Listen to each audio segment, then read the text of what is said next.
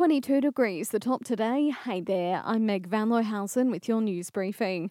A single vehicle crash in Irwell Vale last night left a teenager trapped in the vehicle for almost an hour.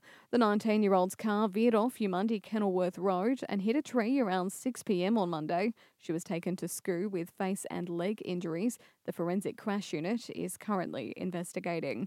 It comes at the same time a three-vehicle smash blocked the northbound lane on Sunshine Motorway near Markoola.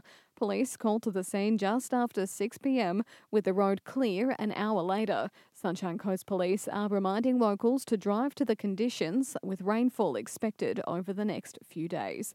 Meanwhile, a man accused of stealing more than $100,000 worth of backyard pool deposits will appear in court this morning. 32-year-old Brad Murray Evans was arrested in Noosa on Sunday, charged with 10 counts of fraud.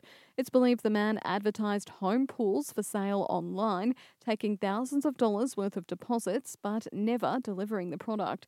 Noosa's Senior Sergeant Ben Carroll says investigations are ongoing. Police have also been working with the Office of Fair Trade in Queensland, who have also in receipt of a number of complaints. And to date, we've got 10 complainants ranging from the Mackay area all the way down to Logan in the southeast corner. On 7 there, Mr Evans will appear in Maroochydore Magistrates Court this morning, where it's understood he'll apply for bail. In sport, the Sunshine Coast Falcons had a successful weekend in the Mal Meninga Cup, with the boys coming away with a win over the Wide Bay Bulls. Falcons CEO Chris Flannery says it's a morale boost for the squad. They had a bit of a tough week the week before against the Capras, so they bounced back really well on the weekend, winning 50-8. So Coach Danny Gray really had the boys fired up for that match, and they're actually playing here at Sunshine Coast Stadium this Saturday before our Intrust Super Cup.